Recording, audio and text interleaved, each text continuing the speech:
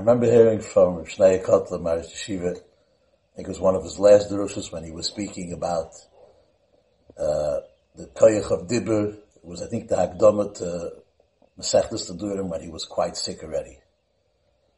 He said one of the big kahuna is the me'il. The me'il had a certain color. Its color was blue, like Daimel L'Kisei HaKoved. He also says that the me'il was machaper on Lashon Hara. If you spoke bad about a person, something, you see somebody doing a certain thing, so this specific beged was machaper on that. So we ask, what's the connection of it being blue, like the Kisei HaKoved, and being mechaper for Lashon Hara? Is there any connection?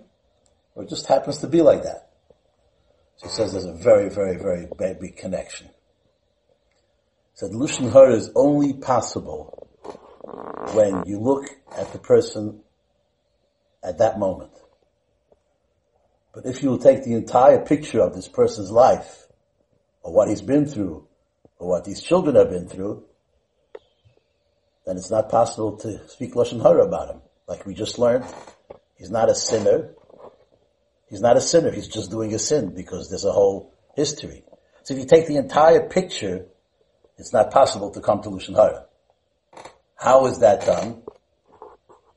If you look, he said, if you look from above, if you look from Shemayim like Hashem looks down, then you see the entire picture.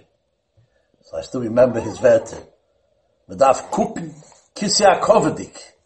You have to look like you are imagining yourself like you're from the Kisei HaKoved. So the importance of this color, tchelis, is a mechaper on Lashon Hara, because if you look like Kisei HaKovedik, there's no Lashon Hara shaykh.